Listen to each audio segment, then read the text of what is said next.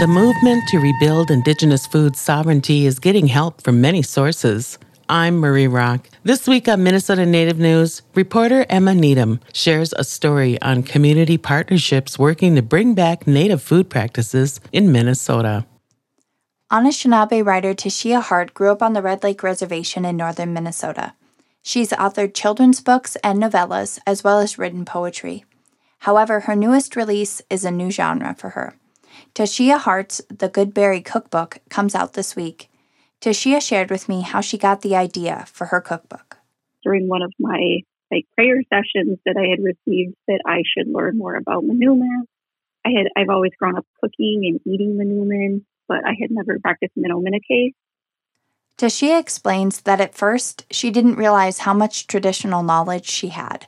Like many Native people, the unique skills she was taught growing up were a means of survival of culture and sustenance.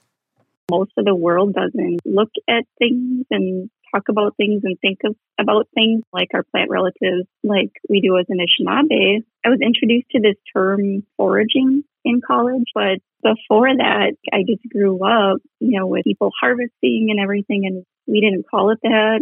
The Goodberry Cookbook, Harvesting and Cooking Wild Rice and Other Wild Foods, is organized by season. So within the seasons are common Minnesota wild foods. So for instance, in Ziguan, there's sprouts like leeks and fiddleheads and, maple sugar and stuff like that. And in summer, we have more like the fruits, wild berries. In the fall, there's Manoomin, of course, and hazelnuts, and we got rose hips and squashes.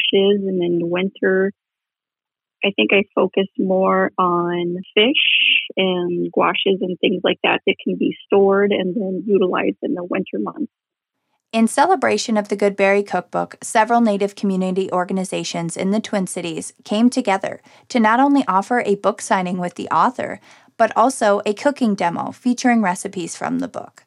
Leading the demonstration is Red Cliff Band of Ojibwe member Derek Nicholas. Derek's current position is Nutrition Program Coordinator at the Division of Indian Work. I kind of label myself as a kitchen warrior, but some people do label me as a chef.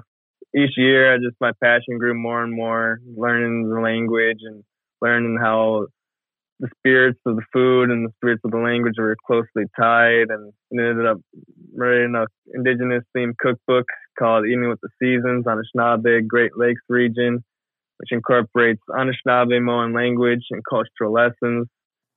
Derek offers an ebook of his cookbook for free online because he wants it to be as accessible as possible.